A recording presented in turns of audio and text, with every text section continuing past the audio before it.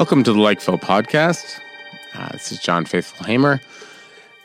Before we get into our interview, I wanted to sort of encourage you to tell you how we support this thing, how we pay for our studio time and all that stuff. You can, if you're here in Montreal, you can contribute by going to some of our sponsors. We are sponsored by two Montreal businesses, by Elsa's, which is a wonderful bar restaurant in Plateau Montréal on Roy and Dubillon. Wonderful place. This particular episode is brought to you by Elsa's. It's also brought to you by Good Mix. Good Mix is a kind of seedy, kind of paleo, wonderful stuff. It's made in Vermont, and it is something you have it in the morning with breakfast. You have it with yogurt. Some people have it with milk. It's all various ways, but it's very, very good for you. It's very virtuous. It fills you for hours and hours and hours. I have this stuff in the morning, and I have it at around 6 o'clock in the morning, and it fills me all the way until the afternoon. Like, I'm not hungry until then. It's wonderful stuff. It's really good for your digestion. It's I'm not exactly sure how it works, but apparently it has something to do with it promotes really healthy gut bacteria, which is good for all sorts of things that we don't entirely understand but know are important. And we were also sponsored by The Wiggle Room, which is a burlesque club on Saint Laurent, just across the street from Schwartz's. It's wonderful. Also in Plateau Montréal. It's an old school Montreal burlesque club. It's as if you're getting in a time machine and going back to the 20s or the 40s, Montreal in its sort of bad boy youth and everything. It's all red velvet, and it's a fantastic place. So without further ado, I give you the episode. Today we're going to be talking to my dear friend, Patrick Lee Miller, a philosopher, all-around interesting individual who I've had the great benefit of meeting and hanging out with, most recently at the Quillette Social in Toronto. Just a wonderful, fascinating guy. He and I both were very fascinated by Francis Fukuyama's new book, Identity, and we both thought that Fukuyama has a very interesting way of understanding identity politics in the modern world. He has a view of identity politics that makes sense of a great deal of things. Identity politics on the right, on the left, religious, non-religious. It's an interesting view, but there's some very important problems with his take on identity politics, and I think Patrick does a very good job of identifying why those are there and what's going on. So it's a wonderful episode, one of my most enjoyable ones recording. So I hope you enjoy it. Welcome to the Like Phil podcast. This is John Faithful Hamer. Today we're going to be talking with Patrick Lee Miller. This is his second time on the podcast, and I've been very much looking forward to this conversation for a while. Welcome, Patrick. Thank you for having me back. It's a pleasure to be here again. Yeah, so there's so many things to talk about. I mean, I guess the springboard for all of this is Francis Fukuyama's book, Identity, which we both read feverishly. We're very interested. And you wrote a fantastic, very long, in-depth essay. I don't want to even call it a review of his book, because it's more of a freestanding essay. I mean, it's a long, interesting reflection on the book, which uses the book as a starting point for a lot of interesting conversations. But perhaps you could just sort of lay out for our listeners what Francis Fukuyama's book is about and what you think of it. Okay, well, I liked the book, so we can get that out of the way quickly. And my review is largely positive. I guess the central claim of the book is that the animating idea of politics nowadays, not just in the United States or Canada, but around the world, is identity. And he understands that concept to have emerged through European history. The main figures he singles out are Luther, Rousseau, Kant, and Hegel.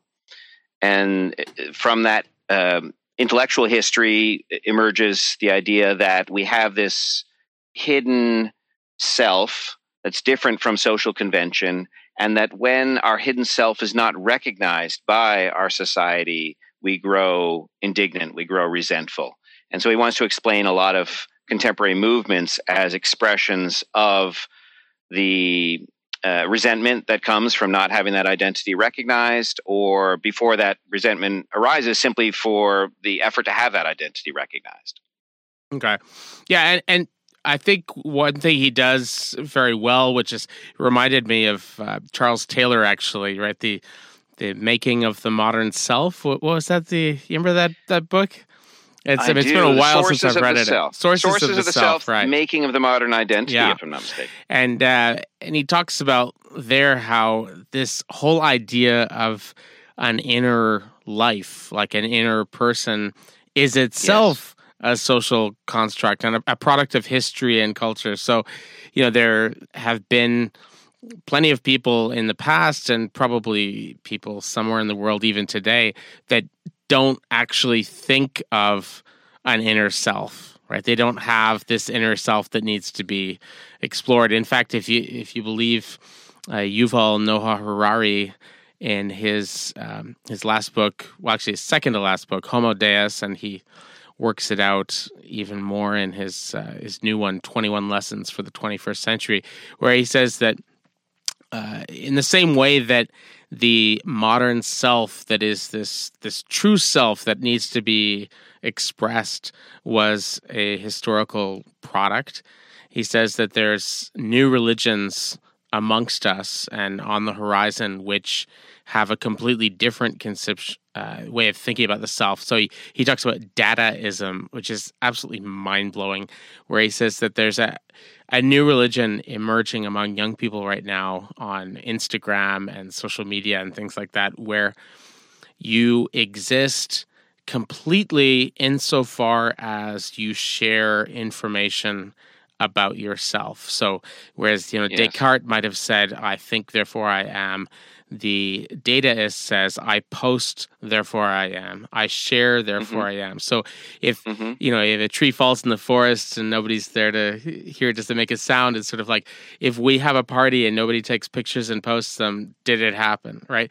If we have and so this idea, and there's ways to make fun of that, which are easy and, largely valid. But what I think is interesting is that Harari takes it very seriously, and he says, well, actually, what's going on here? I mean, there's actually something very fascinating going on here, and that's that people are embracing a completely different way of conceptualizing your existence, right? Then rather than you are constantly under the eye of God or under the eye of your true self, to thine own self be true. Now it's like you are constantly under the eye of your, Instagram husband who's taking all the pictures. I don't know, but like it's so yeah. So he says that largely our identity politics are fueled by an essentially Protestant Western conception of identity, right? I mean, this is Fukuyama. Yeah. I just had a couple of things to say about the Harari. Now, I haven't read that book, so I'm just responding to what you've said right there. But it's certainly true. I expect many have had this experience where you've shared something on Facebook. You might have even had an interaction with somebody, particular even messages, but then when you see them in person, it's like you have to tell all the stories over again as if they didn't really get conveyed properly when you interacted, as if you're two selves. So there's something to that, I think. Yeah. I'm not trying to endorse exactly Harari's version of it because I'm not precisely sure what it is, but there's something to that. Yeah. Well, and it also depends on the person, I've found, right? I mean, there's some people like you, for instance. I mean, we interacted in virtual reality land, like through messages and things like that. But when I actually met you in person, there was zero surprise. You're exactly the way I thought you would be. But there are some people that have. It's quite shocking. The difference between the persona that they kind of put on in social media land is very strikingly different from who they're like in real life, and that can be good and bad. That can be, usually it's just neutral. It's just different, right? It's just a different kind of. So yeah, no, that's a lot. But we were familiar with that phenomenon before social media. Surely you had the experience in graduate school, for example, of reading the papers by some famous philosopher and being very eager to meet that person. And then when they finally come to your program and they give a paper, and then you go out for coffee with them afterwards. They're so different from the papers that they're giving. We create these virtual identities in text, whether they're electronic texts or old-fashioned print texts, and they can be quite different from who we are. Nietzsche, for example, as you know, Nietzsche writes an autobiography, so-called Ecce Homo, but he's deliberately creating a persona in Ecce Homo that that is not himself. He says all kinds of patently absurd things about his descent from Polish noblemen and so on, and that have no correspondence with reality. And I don't think he thinks the reader will ever believe any of those things. Yeah. And he's trying to disrupt your expectation that this is an autobiography that's going to tell the truth about who he really is to some extent, because there is no truth about who he really is if you take his view of selfhood seriously. Well, I also think in that book what he's playing with, and it's sad that people largely don't pick up on this, but like he's playing up on the genre of the self-disclosing confessional from Augustine to present, where you sort of present this facade of like false humility, and like and so he's just turning that upside down. And Ecce Homo reads those chapter. It reads like hip hop. It's like, right. I'm so bad, I'm so amazing, like your mama loved me. Like it's absolutely hilarious, right? It's yes, it's as long as you're Beowulf, in on the joke. Otherwise, you think he's a narcissist if you're not in on the joke, because the chapter titles you'll remember. Yeah, why I am so wise, why I am so noble, why I am a destiny. Why I am a destiny, exactly. Why I write such good books. Yes, that's it. Right. Yeah, no, it's pretty hilarious. So, what is your critique of Fukuyama? But you said Augustine. Yeah. Yeah, well, you mentioned Augustine there as the first confessions, at least in our literary tradition. And I agreed with what you hinted at earlier, that Fukuyama is giving us a distilled version in just a few chapters of a short book of what Charles Taylor gave us in a magnificent 600 to 700 page book in the 1980s. And in that book of Charles Taylor, he pinpoints Augustine as the beginning of this idea of the inner self. Yeah. So I think, a small criticism I make just in passing, not in the Quillette version of the review, but in the longer one, that Fukuyama starts with Luther, whereas Taylor started with Augustine. And since Fukuyama is basing his account largely on Taylor, it's a mystery why he didn't go all the way back. But you ask about my criticism, and my criticism is of both of those authors, but in this case, Fukuyama, that it begins with Plato. Okay. Yeah, and that's just as a footnote here, to the listeners, funny sort of coincidence, small world. Patrick and I discovered after we did the first Like Phil interview, a little while afterwards, that we actually had a bunch of mutual friends, and that we were at the same wedding, Leia and Will's wedding, like long ago.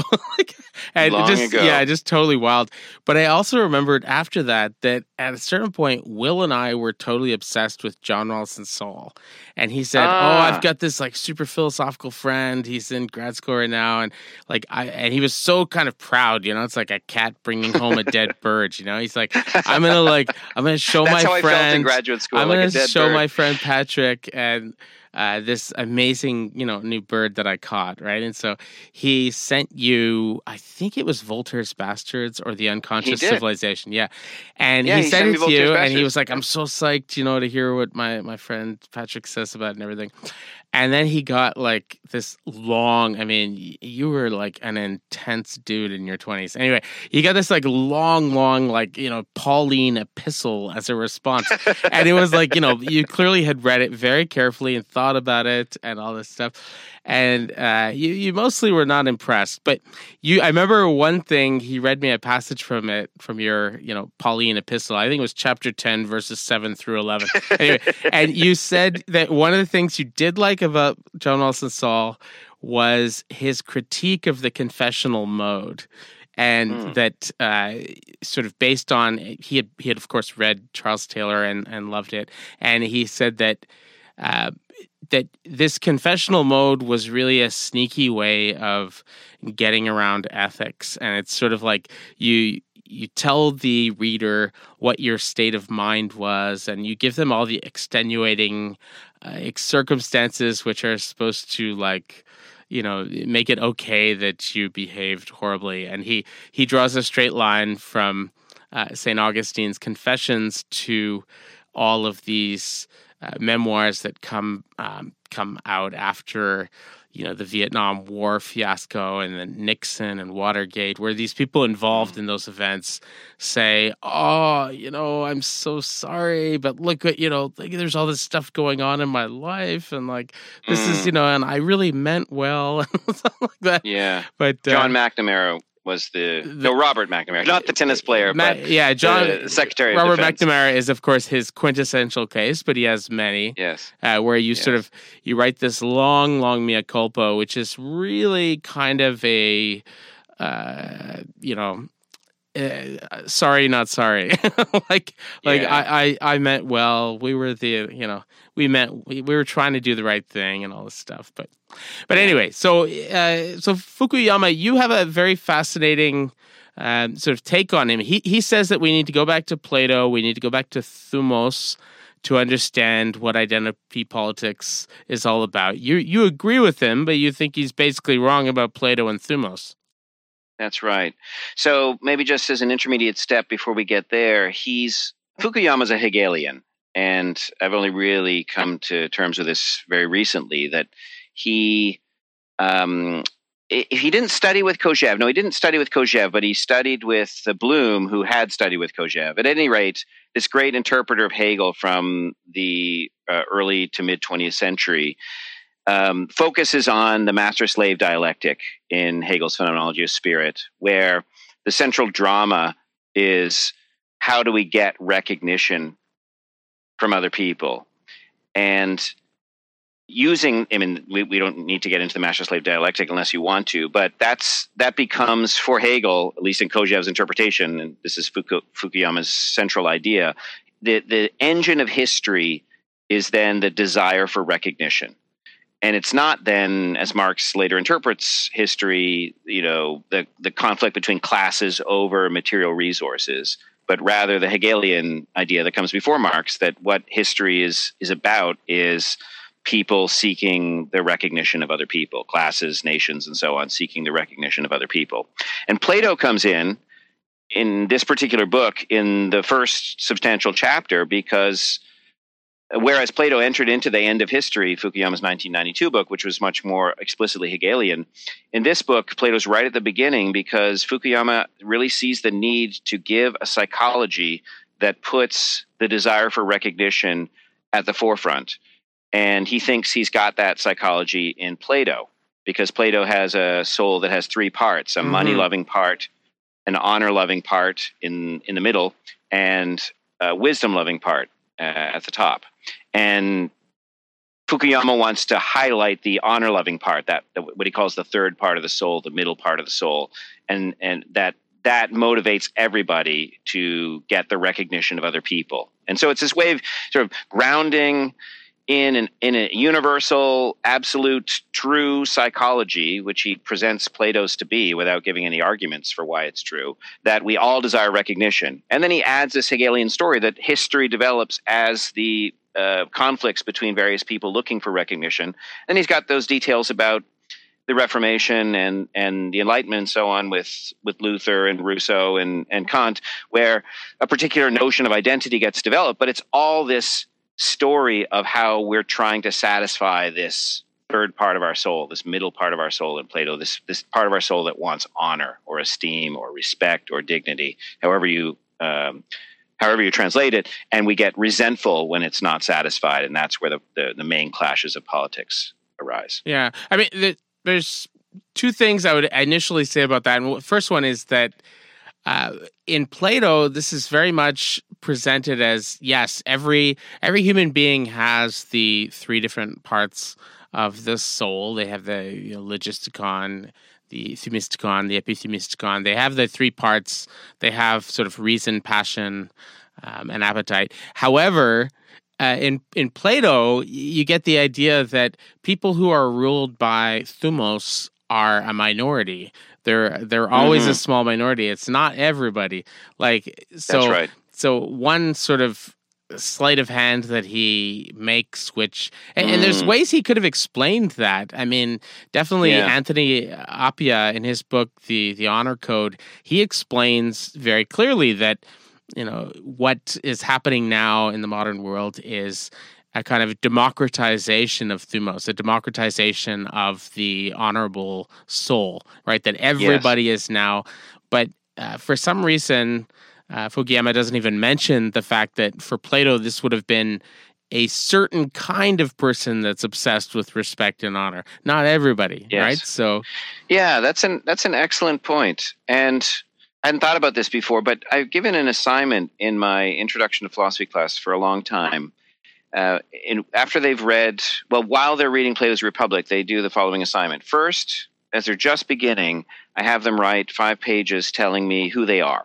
And I'm clear that when I say who you are, I want to know what it is that you really want out of life. Tell me what you really believe to be true, but especially tell me what you really want. And that's setting them up for a Platonic analysis, because Plato's eventually going to say there are 3 types of people: those who really want money, those who really want honor, and those who really want wisdom. And I was surprised, having read hundreds of those over the years, that most of the stories my students tell about themselves, and then the analyses that they often accurately give of themselves, are not money-loving, but very few are wisdom-loving, but the majority are honor-loving. Now, they don't put it as honor unless they've been forced into that mold by the Platonic vocabulary, but they want the love of their family, they want the respect of their friends, they want self-esteem, which we get largely through our interactions with other people whom we esteem, as Fukuyama rightly says, thanks to the Hegelian master-slave dialectic. But at any rate, I think that Appia's right in what you reported there, that most people want honor, maybe not as such, not described as honor. They want respect or love or dignity. And I'm not familiar with that idea of it having been democratized, but that would be a transition between Plato's notion of honor, where it's the reserve of special warriors, to everybody. Yeah, well, I think you're stacking the deck, and that's part of the reason why you're getting. I mean, I did exactly the same thing for years in my classes when I was teaching on this. But I think if you find creative ways to translate what he means by a philokinides and a philonikos, somebody who loves, a lover of victory, a lover of comfort and gain, a lover of wisdom. If you find creative ways to translate that into the English language, you'll get more of an interesting spread, right? So you'll get if instead of wisdom you say are you mainly driven by kind of a desire to create beautiful things, or to pursue kind of scientific questions, or by whatever, then you'll get a bunch more people sort of coming out on what we would maybe think of as being a lover of wisdom, right? And then if you say do you basically want to just have a job that allows you to, you're making a decent living, but it allows you to have a good work-life balance where you can have a healthy relationship, and you can actually see your kids and maybe stay home with them when they're young? And do you want to live in a nice neighborhood where you don't need to be in a big house, but you want to be comfortable. You just want to be right. And if you ask them questions like that, you'll suddenly get a lot more people coming out in favor, rather than saying, do you want fucking money? Are you a lover? Right. Somebody's Right. People are primed to Right. like hate that shit. They're not going to come out and Right. say like, yes, I just want money. I want my life to be like a fucking rap video. Like, no, they, like, I'll make it rain. I'll make it rain. But they're not going to say that. So instead, if you say, do you want to be comfortable? Do you want to have a nice, like, if you frame it in kind of like Epicurean terms, you'll get a bunch more people. And then if you frame the honor one more as like, are you willing to make really big sacrifices to find true love? Are you willing to even like have affairs or break up relationships or move far? Or would you, for love, go with somebody that it would require moving to a completely new country and cutting off your whole family? Or are you really goal oriented in your career so much so that you would give up? Like, have you seen that wonderful new show, The Marvelous Mrs. Maisel? No, I have not. Oh, no. It's so good. It's so good. Anyway, it's set in the 1950s, and it's this woman who's a mother of two, married mother of two, and she decides for a number of reasons she wants to be a stand-up comedian, and she's friends with Lenny Bruce and like all this stuff. But you see by the end of the second season that it's such a mature and interesting and brilliant show. She has decided that she's really ambitious and she wants to make a go of this. But rather than like having these stupid ideas we have today where you can like have it all, she completely acknowledges what that means. Like she acknowledges that means that she's not going to be a good mother, that she's probably never going to be in a fulfilling relationship, that she's going to have lots of conflict with her family, that it's going to mess up a lot of her friendships. She misses her friends' baby shower that she was supposed to organize. It's just such a brilliant show because like you're rooting for her like crazy, but at the same time, you can see she's kind of a dick and she's like really letting a lot of people down and she's hurting people but she doesn't care because she's motivated by honor and respect. She wants to do you know what I mean? Like if you lay it out like that, you can get a much more honest spread from the students in terms of what they actually want, right? Yeah, and I think that Mrs. Maisel example puts it very well because the way you find out what your dominant part is in the Platonic analysis, because Plato thinks we all have all three parts. It's not like somebody's born. That's right. Except, there are. Plato does have a theory of natural slavery, so perhaps some people are born without the rational part. But at any rate, we all typically have all three parts, and then it's a question of the proportions.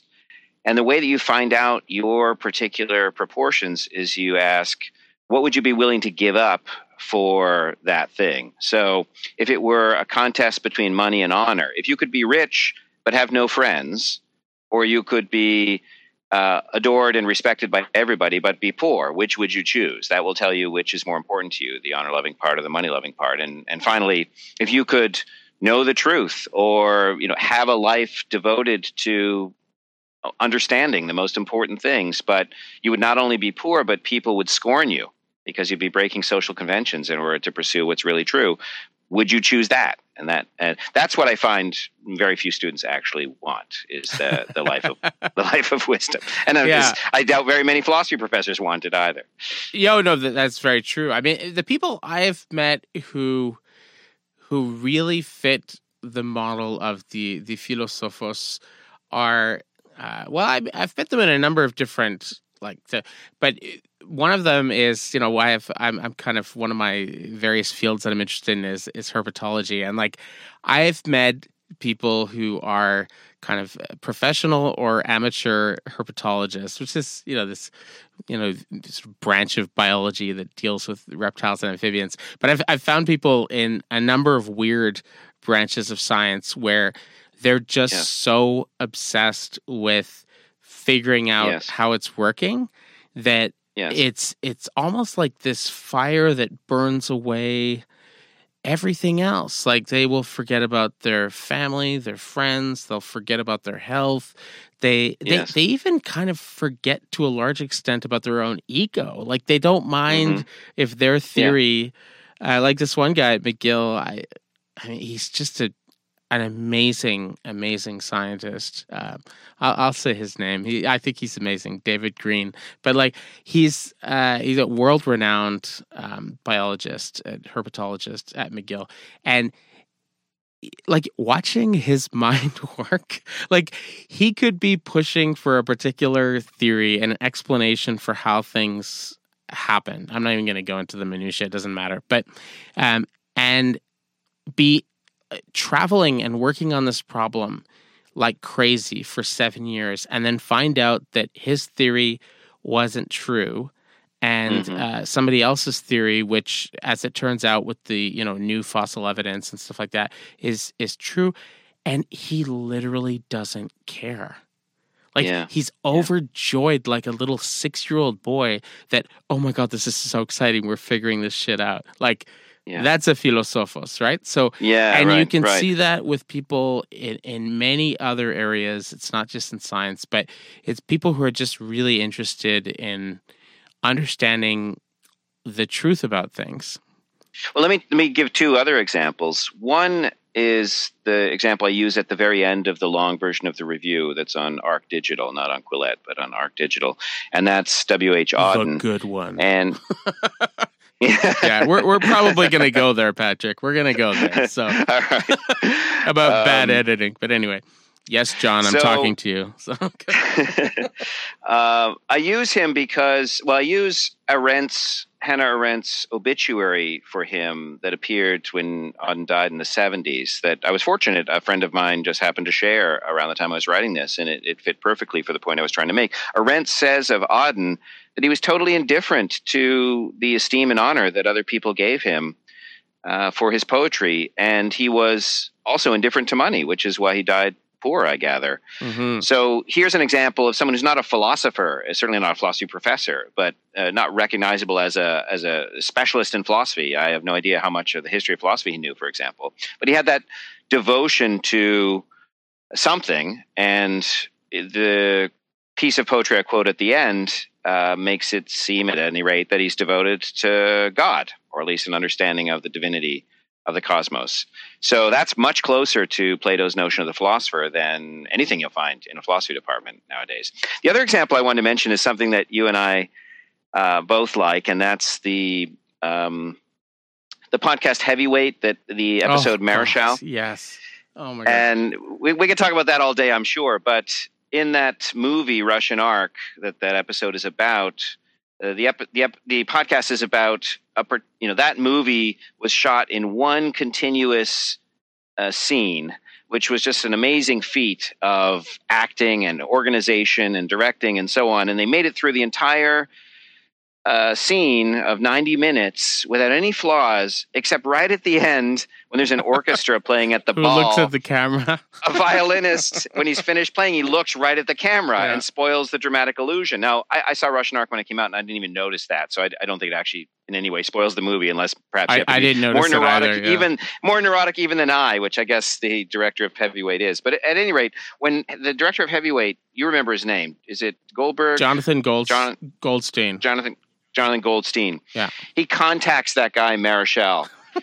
Somehow he manages to find this Russian violinist that was in this movie 15 years ago, and finally finds out why did you look at the camera? And the guy doesn't even remember that he looked at the camera, but his wife knows exactly why he would have looked at the camera. She doesn't know that he looked at the camera either, but she says when he's into his music, when he's playing his music, he completely forgets everything. So that when he stops his music, it's like he has to wake up and be in life again.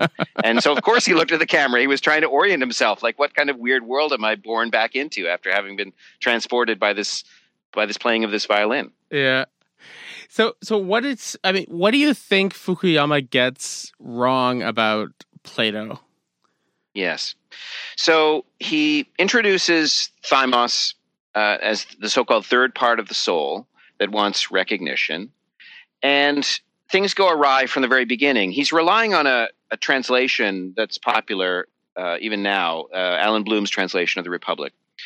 And when Alan Bloom translates that stretch, the psychological stretch of Book 4 of the Republic, Alan Bloom calls, so there are three parts of the soul in Plato, as we've said, and you gave the Greek names for them a moment ago. I'll just give them again: the epitheumatikon, the thumoedon, and the logistikon.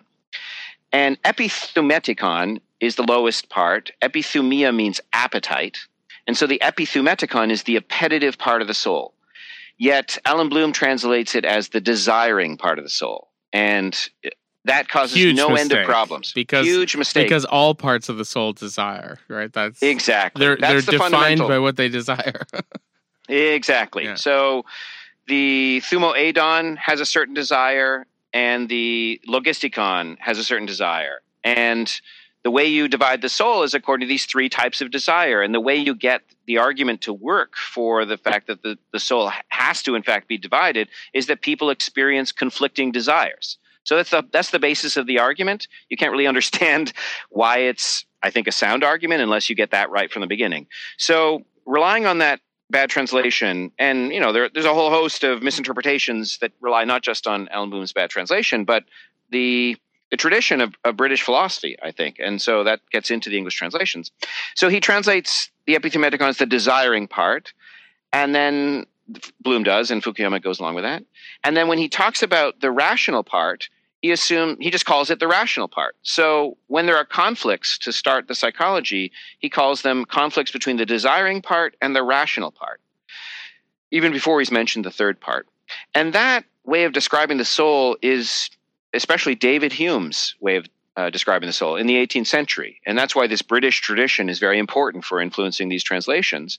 And in Hume's psychology, you've got passions, as he calls them, namely desires for any number of things. And that word passion covers for Hume anything from food, drink, sex, sleep, warmth, and so on, to the recognition of other people. That's also a passion, vainglory, to which he devotes a whole chapter. So with that bad translation, with that misconception, Fukuyama thinks he's giving a Platonic theory of the soul, but he's actually giving a Humean theory of the soul, which is the very thing he's trying to resist in that book. He says economists, for example, have misunderstood the history of politics because they think that Hume was right about psychology, namely humans have these passions and they have a reason that opposes them, but cooperates with them to achieve what the passions want, and that if you want to understand what's going on in society, understand what people want, which economists typically think is money, and understand how they calculate to get it, and then you'll get the results of particular societies, their constitutions. And Fukuyama wants to stick in this new thing, recognition. But as I say, Hume already had that. It's just another one of the passions. So there's no need to stick in a third part of the soul. You're just working with the Humean soul to begin with. Yeah. So, and a messed up version of it even there. I mean, because like every part, if you want to take every part of the soul, according to Plato, desires, and every part of the soul is also rational, right? I may do some stupid shit because I'm trying to get rich or trying to get laid or trying to get into heaven. But from the perspective of that part of my soul that's driving at the time, it's entirely rational. I mean, the things that a heroin junkie does are rational from the perspective of the part of their soul that's trying to get heroin, right? So, yeah, I mean, it's a broken way of thinking about it all the way through, right? So. Yes. So it's a broken way of thinking about Plato, and you could read my review and listen to this interview as, oh, right, well, there's a Plato scholar just correcting Fukuyama on his misinterpretation of Plato. And I want to do that because I think it's important to get Plato right, but I want to do that especially because I think Plato is right in the actual psychology he gives.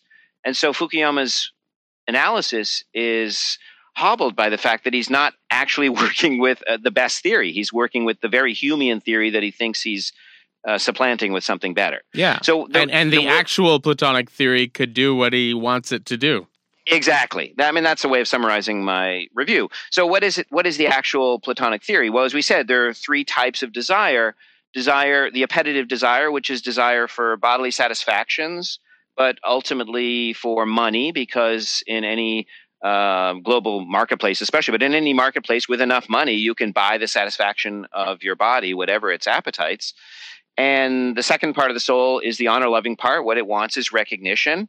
And as I understand that, this is to cooperate with social conventions, because that's how we get esteem. If people in our society think something's good. If we do that thing that they think is good, we will get recognition from them.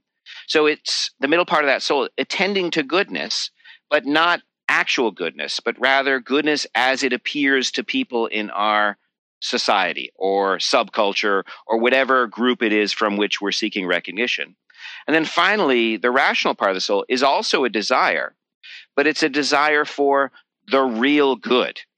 And the problem with Fukuyama's book is that desire, the desire for the real good, which is actually Plato's third part of the soul, namely reason, just doesn't appear in Fukuyama's analysis. And it creates all kinds of problems that we can get into.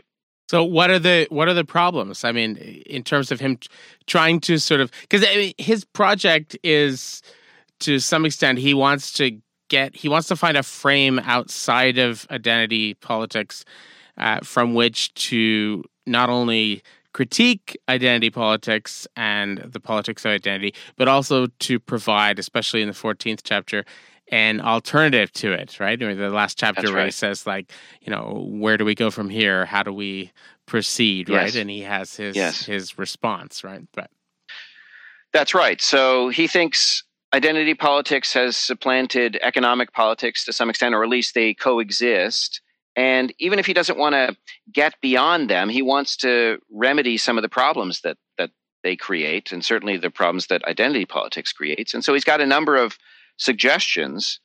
And one that I pick up on, because I think it illustrates the problem with his analysis, is he thinks that we should have a compulsory civilian service, rather on the order of the draft. But instead of being drafted for the military, we get drafted for this civilian corps. Well, it's sort of like Israel, what he describes, that we could have, everybody has to do their military service, and it doesn't necessarily mean you got to pick up a gun, but you have to do some stuff for the state, right? In some capacity, right? Right.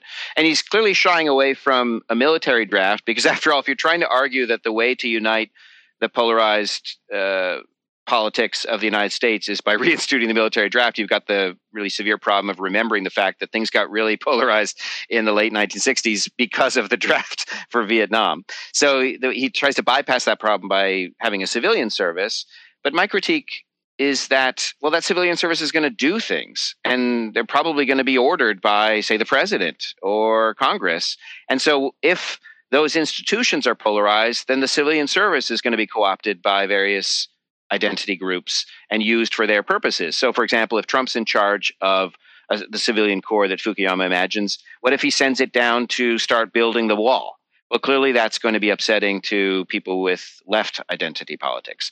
But what if the civilian corps gets used by a president or a Congress on the left? And similarly, the right is going to be upset. So, I mean, I'm not saying I don't have a critique of every single one of his recommendations. It wasn't my purpose in the review, but I took the one that I thought, was the most vivid to make the general point that you're not going to solve the problem of identity politics by these practical measures, because the practical measures are going to end up reproducing the problem of identity politics unless there's a horizon of agreement among the citizens in light of which we're doing things. So in Plato, for example, yes, you have rivals for honor, but in his perfect city, for example, but if they have a common notion of what's best, namely the real good, then one can cede honor to the other, or both can deny that they deserve the honor, or both can divide the honor according to their conception of what's best. And of course, that might be a philosopher's dream, but if you take that out, as Fukuyama does implicitly from his misappropriation of Plato, if you take that out, there's no solution to the problem. Yeah. Well, I mean, one of the things he alludes to, I mean, he talks about it, he alludes to it in that last chapter, is he says that we need to get more comfortable with the idea of having like civics classes and making sure that everybody speaks the same language and has the same kind of values, and that's broadly speaking. And yes. I don't think that's all bad at all. I mean, I look at my wife her family's from Finland, and Finland had one of the worst public. They had one of the worst education systems in all of the EU. It was a joke, and they had a lot of problems and things like that. And they decided to turn their education system around, and now they have the top education system on planet Earth. They outperform even the South Korea, Japan, Singapore, all these countries. And what's fascinating is they outperform them by playing a completely different game. Like, rather than having kids go to pre-kindergarten, kids don't start school till they're 7. They have a shorter school day than any of the other really high-performing countries. They have long summer vacations. They just do everything a completely different way. But one of the first things Finland did when they were reforming their system was they basically closed down all the private schools. They closed them down because they said, like, this is a major problem. Is like, if you have if rich people of means can sort of take their kids out of the regular system and put them into, then the public system just starts to sort of spiral down to the bottom, right? Like, if we're going to create the next generation in a kind of a platonic sense, right? We, like, through education, then we need everybody, like new immigrants, people from different class groups, people from different religious groups. We need them all to, like, hang out with each other for a while, right? They don't have to, we're not forcing them to marry each other or, like, live together, but they need to all know each other and be kind of in the same boat in the way that World War II was a war that kind of everybody fought, as opposed to Vietnam being the working class war or something like that. So, and this was a real kind of, band of brothers, like a unifying experience. And that one thing, when you talk to people who work for the Finnish education department, they say that, there are many changes they made, but they said, that by itself was probably, when he was here in Montreal, like, I'm blanking on his name, and he gave a talk. Somebody asked during the question period, what do you think of all the reforms you made? What was the most important one? And he said, oh, that's hard. And he kind of thought for a little bit. And Finnish people, when they think for a bit, they really think for a bit. They're comfortable with pauses and silences. And he finally said, I think probably it was closing down the private schools. He said because he cited Nassim Nicholas Taleb. He said, well, it's really important that everybody have skin in the game, right? And so if everybody has to, if it's your kids that have to fight in the war, you're going to be a little more careful about voting yes for the war, for an invasion. If it's your kids that have to go to that school, you're going to make sure the teachers are paid well and they know what they're talking about and the ceiling isn't falling in and, like, they have up-to-date computers and, like, you're going to, if you have to use the same hospitals as everybody else, you're going to make sure that they're, right? And so if you extract all the people who are have the most connections, the most money, the most ambitious, the most whiny, complainy patients, customers, parents, if you take them out of the regular public system and put them into another system, then the public system tends to sort of degrade, right? So he does talk about the importance of having some sort of common experience, right, for everybody, right? And I think that's I'm actually very, I've lost friends over this, but I'm actually quite partial to that. I think that would be, I encourage both of my sons to do military, to go in, like, reserves or cadets. One of them is not. But I definitely, and I'm not, my wife is the same way in this, right? She's one of those old school, like, New England Democrats that are super patriotic. Like, they're Democrats and they're liberals, but they're crazy, crazy patriotic. And if you say anything nasty about the flag, or they'll get incredibly angry at you, and don't you dare burn the flag in front of them. Like, and so she also was is not uncomfortable around patriotism at all. But I think it's good to instill in your kids that like you're a member of a community, and that community is worth defending, and it's worth caring about. And if somebody attacks it, you should be ready to like fight for it. And I don't know why we've suddenly become so uncomfortable with that. Yeah, well, so much to say in there. I mean, the first thing I'll address is that I think in the end it does come down to education. I've written a series of essays for Quillette now, almost all of which end for a call for something like Platonic education, where I understand by that an education that is attentive first and foremost to character before becoming concerned with intellect. And it's hard to go from those intellectual points to what will I do about the American educational system, for example. And I'm not drawing a line like that. But I think Plato's right that without proper character formation, for example, in courage, that intellectual training can be dangerous. So if you get trained in philosophy, he's quite aware of this problem. He addresses it in Book 7 of the Republic. Yeah. If you get trained in philosophy without first becoming courageous, or at least being trained in courage, you're going to conform, and you're going to use reason for rationalizations to promote yourself and your group. Yeah. And to depart from a group takes great courage. Socrates is Plato's example of somebody whose pursuit of truth and knowledge and wisdom was anchored in a virtue of character, namely courage, so that even when the state was wrong, he was willing to be executed for what he thought to be the truth. And I just think that's right. Now, I don't know how to design a school so that you make kids courageous, but we're talking about our families. I have my kids in martial arts for that reason, among others.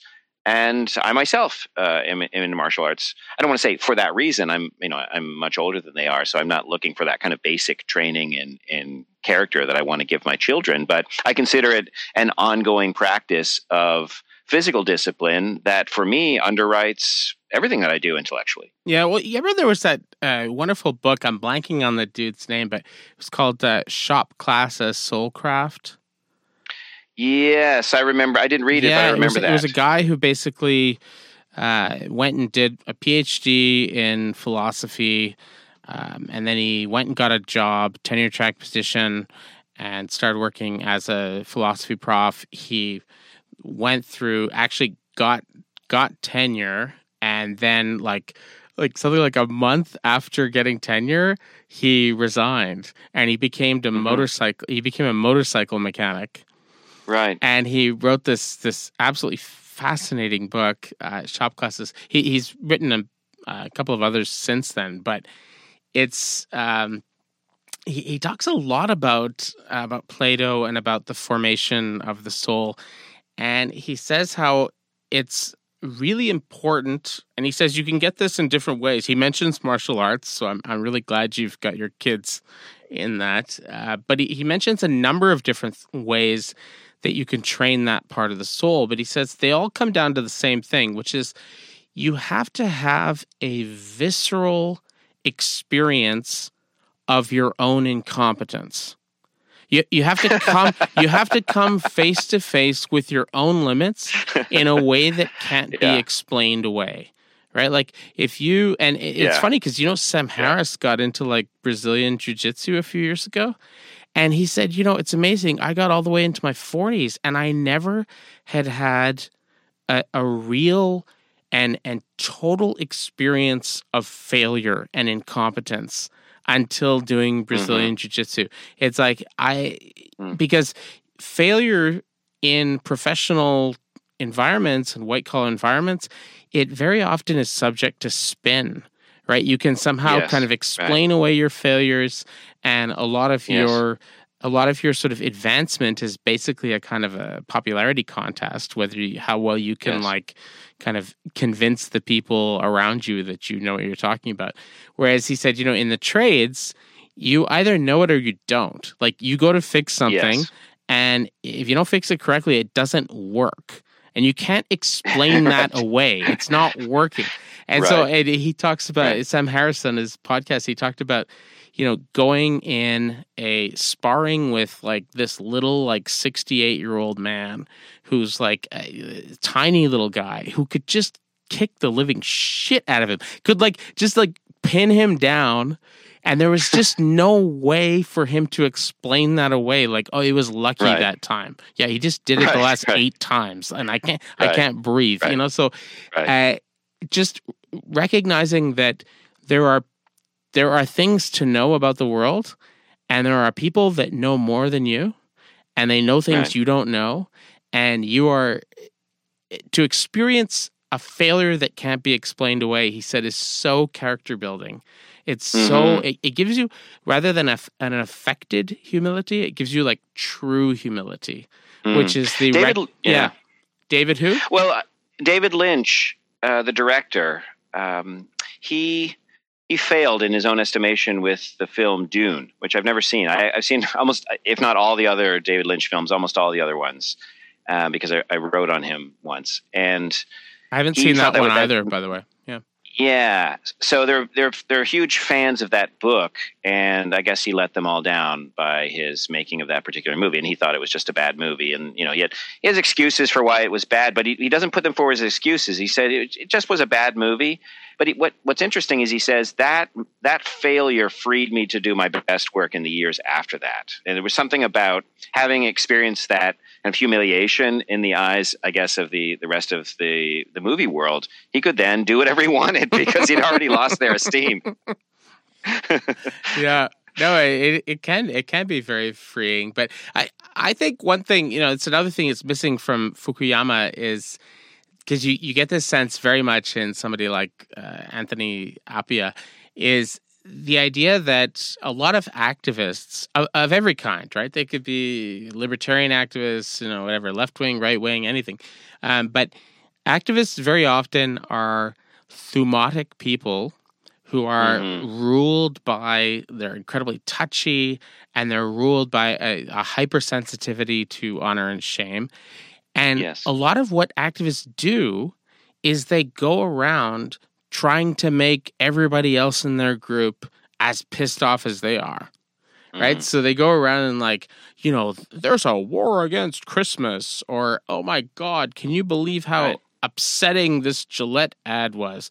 And the thing is like, most people look at like the Gillette ad, or they look at the like blurred lines video, and they mostly just think, whatever, I don't care, right? Like, but in many ways, kind of the job of the activists, whatever they are, is to try and make everybody else really mad about that thing that they're mad about. And you look at ISIS videos, right? And they're all like they're trying to get Muslims the world over to get really angry about all the ways in which we're being disrespected, right? And Fox News and Jezebel and all these, they're trying to get people angry about stuff that they are angry about. You know what I mean? Well, I think anger is very common in the activist communities you're describing, but I think other emotions are also important, maybe sometimes more important. So fear is very important sometimes, but shame as well. And we could put anger and shame together in this discussion about Fukuyama, because both of those are sensitive to recognition. So if I do something that will damage my esteem in the community, the emotion that I feel is shame, if I know that other people know about what I did. Or if I do something and I think I deserve a certain amount of recognition for having done that, and people don't give me that recognition, then anger is the emotion. So both anger and shame are, I don't want to say two sides of the same coin, but they're related to the same concept, which is recognition, which Fukuyama, I think, rightly ties to this third part of the soul. But the reason I wanted to pivot to shame is because I had an experience like this a couple of years ago. I think it was during the season of the Trump election, and maybe it was shortly afterwards. I can't remember, but a lot of people, and Fukuyama starts his book by saying this, and I'm one of them too. Like, what just happened? How in the world did this guy get elected? And one of the experiences that helped me understand it was I made a Facebook post about a discussion I'd had with somebody about, and here I I'm gonna show the influence that this person had on me. We had a discussion about a transgendered person. Mm-hmm. And the thing is, I can't remember whether I said in my original Facebook post a transgender person or a transgendered person. I think it was even worse. I said a transgender. And this person attacked might be too strong, but scolded me on the public wall on Facebook for the word that I used.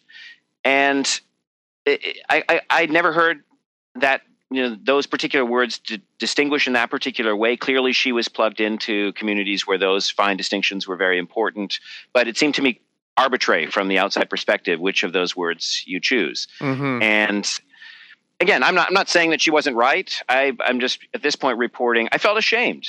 And I corrected it. But at the same time, I was angry at her for making me ashamed in public about what seemed to me relatively trivial. I mean, the whole discussion got transferred onto a discussion of these particular words and away from the point that I was trying to make, which is actually sympathetic to a transgender person, or a transgender, however I'm supposed to say it. At any rate, that critique, that analysis that we heard a lot of in late 2016, early 2017, that, hasn't been falsified in the meantime. I'm not saying it's the ultimate explanation of Trump, but it's an important part of the story that a large part of the country felt that they were being talked down to by elites who made these fine distinctions that were inscrutable to anybody outside those elite communities, and that the purpose wasn't to make the society better by talking down that way. The purpose was to make them feel ashamed, in other words, to feel powerful because I'm in part of the elite group and you're not. And it was a rebellion against that elite group. And it's one of the only times I've felt, even though, like I say, she might have been right in the end, I was glad that she gave me that experience, whether or not she was, because I thought, okay, this is what it feels like to have an elite talk down to you and just be kind of clueless and feel ashamed and then start to get angry. Yeah. Oh, well, I have, a lot of family members who voted for Trump and were, enthusiastic Trump supporters and stuff like that. And yeah, I mean, I saw that vicariously through them, for instance, I remember, just to give one example, my uncle lives in Ohio, and he's an unbelievably sweet, beautiful man. He's a really nice guy, and he's not a racist at all. It's absurd to describe him as a racist. He's also not some sort of sexist or a homophobe. His one of his sons, my cousin, is openly gay. In fact, is married to a dreamer. And he's a hardcore Trump supporter.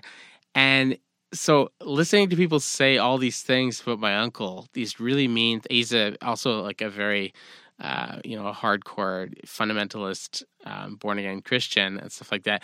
And I remember a couple times watching people, when he was up here, from the States up here in Montreal, and we'd have CBC on and stuff like that, and they'd be talking about saying all these horrible things about Trump supporters, and just looking at him getting so angry, and the thing is he's not I think he has a high school diploma. He never did college or anything like that, and I think he had, he's an incredibly smart person, but he never did a lot of schooling or anything like that, and he's done a lot of manual labor. And every time they would attack Trump, I could see him feeling personally attacked.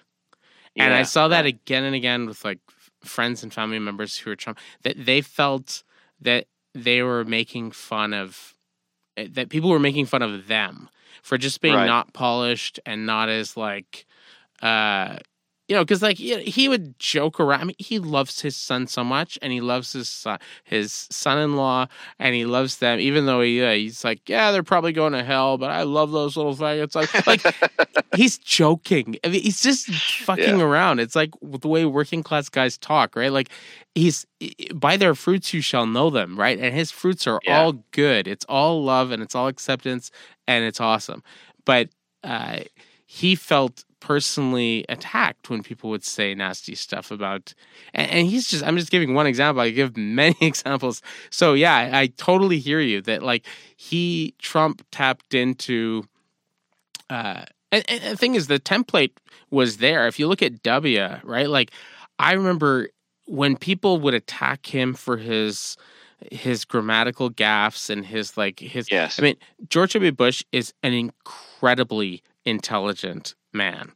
And there's a lot of people who have posited, I happen to not buy it, but I think it's not a stupid theory. It's actually a completely plausible theory that he actually put on a lot of that stuff. Like he would pretend to goof up and things like that, and pretend to have a Southern accent, and pretend. Right. Right. I've heard recordings of conversations with him that he didn't realize were being recorded, and he does have a Texas accent, and he does have like a little bit of a clumsiness sometimes when he's speaking. So I don't think any of that was an act. But it doesn't matter if it was an act or not. The truth is, in the same way that Alcibiades apparently would like goof up stuff in his speeches, and that would make it sound more authentic. Every time people attacked him for his grammatical gaffes, you could just see, millions of Americans being like personally insulted. Like that's the way they feel when they're talking to elites who make fun of them. You know what I mean? Right. I'm glad you brought up Alcibiades, because I was about to interject and say, talking about George W. Bush, we might as well be talking about antiquity. Doesn't it feel like that long Absolutely. ago? Yeah. And I mean, and that's sort of Fukuyama's point, that we've entered this new era of identity politics. And again, he's not naive. He doesn't think that this wasn't happening before, but that it's happening in a particularly intense form in this decade. And just on the Trump point, this is implied in what you were saying, but there was that mystery during the campaign when he was against Clinton, and this was already happening when he was going for the Republican nomination, but it was national attention when he was up against Clinton, where he would do these embarrassing things. He would say these shameful things. He would say these sorts of things that would disqualify any previous candidate, and his numbers would either be steady or go up. Yeah. And the complete mystery until you realize, wow, they like him because he's getting shamed and humiliated. Yeah, well, that's how they feel all the time. That's I right. mean, that's when if you have all these people who are in their 40s and 50s and they're still kind of living paycheck to paycheck, they have no savings, they feel embarrassed almost all the time when they're hanging around with because that's what's happened, right? With the middle class, like a bunch of them have fallen into poverty, a bunch have fallen into sort of working class status, and right, or they're just clinging to middle class with their fingernails. Yeah, fingernails, and like paycheck to paycheck, and then you have like some that have kind of gone off into the stratosphere and are doing extremely well. Well, if you're not part of that group, you're feeling very insecure about your status and your recognition, and so it's always about.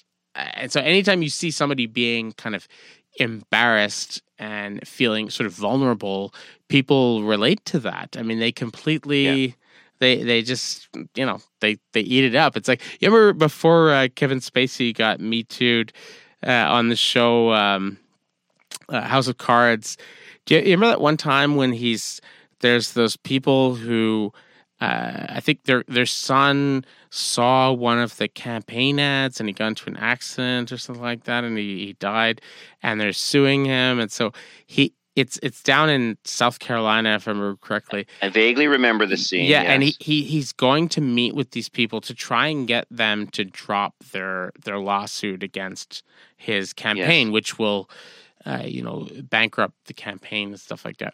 Yes. And he keeps, talking to the audience, to us, right? And he makes says, some mayonnaise sandwiches, as I recall. Yeah, and he says, among these people, their humility is their pride. So if I can humble myself before them, they will be. And so he goes there and he's all by himself and he doesn't have any. And he says, I'm so sorry. What do you want me to do? Do you want me to just Like, resign? Do you want me to like? And he just lays it all out, and he makes himself totally vulnerable and humble. And they're like, well, no, we just, like, and it's unbelievable because he tells you all the way through like what he's doing, right? Trump, I don't know if he understands this by design or if he's just the right person for the right time, but he gets that so well. So he makes these like stupid misspellings and mistakes and everything, and like, and people think that by correcting him on that, they're somehow like they're going to be successful, refuting the phenomenon. They're really, really not. Like, because that's the way all of his audience feels when they're talking to their 32-year-old daughter who's an accountant who's always rolling her eyes whenever daddy talks. That's how they feel all the time, right? Yeah. Well, we're really getting to the heart of the Fukuyama book. And it's a straightforward point. And I'm glad you brought up the Bush administration. I mentioned this in the review, but there was a book, which I'm sure you read and I haven't, because you read everything and I read next to nothing. But there was a book in the Bush administration, 2004, I think, called What's Wrong with Kansas? Oh my God, and yes. The question, Thomas Frank. I was okay. There you go. You've read it, haven't you? I knew you had. Yeah. So it was a fucking terrible book. It was a terrible. It was an embarrassing. You're totally right. I mean, it's a terrible. Oh God, yeah. For the listeners who haven't even got the passing acquaintance, let me give the summary, and then you can correct me if I'm wrong. Again, I haven't read it, but it's the phenomenon that matters, I think, more than the book. The question is, what's wrong with Kansas? Why? When their economic interests would lead them to vote for the Democrats, why do they vote for the Republicans? And so what's wrong with Kansas? ? An entire book to explain that. And you and I in this discussion in 10 minutes have given the heart of the explanation, which is that they feel contemned by the Democrats or by what they associate to be with elites. Now, of course, there are values explanations as well. They're evangelical Christians, and the Republican Party has co-opted that interest. But this is the heart of Fukuyama's book, that economic explanations just don't cut it. It's a pretty straightforward point. You've got to add in people's feelings of anger and shame as well. Yeah. Well, I mean, for people like that, it's different if you're in a big city, on the coasts or even maybe in Chicago, I suppose. But for most people in relatively rural parts of the United States, the government has not ever really done that much for them that they're aware of. And so mostly what they have is they have their pride, they have their traditions, they have their church, they have their mosque, they have their synagogue, they have their community, they have their guns, they have their so they feel, like even though times are tough money-wise, they feel like they have a sense of solidarity and community, and they feel like they have some control over their lives, and they really like, people that talk to them, in that place, right? Like with respect, like I value those things you value, right? Whereas if somebody comes to them and says, you're a big victim and all these people are just like screwing you over the top, even if it's true, that's not what they want to hear. They don't necessarily believe that you have the solution, and they don't like the way you're framing their lives, like at all, right? Because they don't feel like victims, even if they are in many ways. You're right. It reminds me of what Obama said in San Francisco during the primary battle he had against Hillary Clinton in, I guess that was 2008. And I think it was the Pennsylvania primary. There was a 7-week delay, and at least 7 weeks between the previous primary and then that one. So they had 7 weeks for gaffes. And you remember when Obama was out in San Francisco at a fundraiser, and he said, someone said, why aren't you winning in Pennsylvania? Why aren't you ahead in the polls? And he said, well, in Pennsylvania, they cling to to God and their guns. Yeah. Guns and religion or something like that. Guns and religion. Yeah, guns and religion. Yeah. That was a big gaffe. And he ended up winning the primary nonetheless, but he had to fight back from that comment. Yeah. Well, I mean, what was especially weird about that comment is that he is somebody who personally, not in a kind of a made up way, completely understands the appeal of both. Mm. I mean, I remember, like, I think it was, we just recently listened to a wonderful, it's Chicago Public Radio had a series called The Making of Obama, and it's just excellent. I mean, it's just absolutely excellent. But it goes all the way through, back to talking to lots of his friends in college, talks to, all these different people. But there's an interview with him and Michelle, and this is like, I guess about a few weeks before that weird comment, where they're asking them about, like, religion, and of course they're both extremely sympathetic to that. But they also asked them about guns, and they were both super, super sympathetic to guns as well. Like they said, well, we were like when Barack first got got his job in the state legislature, and we were going to potentially looking at living in a rural area, we looked and we're like, what the, like, you're out here in the middle of nowhere. If you call 911, even in like perfect circumstances, they're not going to be there for half an hour. If it's winter or something like that, it could be much more. So yeah, I definitely would not feel safe if I'm home alone with, like, the kids, like, in this area. I can't rely on. It's not like being in the city where you call 911 and they're there in 2 minutes, right? They were very sympathetic to a lot of this stuff. So yeah, that comment was very odd. You know what's weird about Thomas Frank is that his first book, that was his dissertation, is brilliant. It's called The Conquest of Cool, and it's just it's so good. He basically talks about how consumer culture, consumer capitalism in the 1960s found a way to use the idea of cool as a way to like sell products, and so it was depoliticized, and how, like, all the way to this day we still are sort of living with this. And then he comes out with that book, which was so completely. It was terrible. I mean, it's good that you mentioned it, because and by the way, if you read the book, there's nothing more subtle than what you just said in this. No, sometimes you read a review and you get that sense. That's why I didn't read it.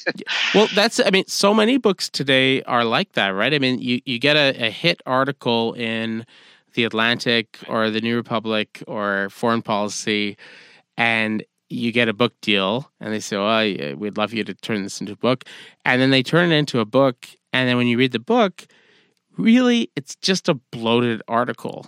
Like, there's no really new kind of like. I mean, there's so many examples of this. The one that springs to mind immediately is The Clash of Civilizations, right? I mean, like, that was a fantastic article. He got a deal. The book, there's nothing new in the book that you didn't learn from the article. I read the book, but not the article. I didn't read the article. I just read the book, but I thought it was an excellent book, full of detail. So I'm amazed that would be captured in an article. He captures it perfectly in the article, and basically it's a situation where you make a good point logically, and then you give let's say like 2 examples to illustrate your point. Yeah. Whereas in the book, he'll give 10 examples. Right. But the thing is like if you don't buy his point, you can probably come up with 10 counterexamples. So the 10 examples didn't help convince you, right? Like if the 2 didn't convince you, I mean, I love Aaron Haspel's line about this. He says, like, when an author gives you 3 examples, he has dozens. When he gives you 4, he has 4. Like, so that is good. Like, well, he's good. I see you quoting him on Twitter all the time. He's really clever. Yeah, no, he's a very good kind of.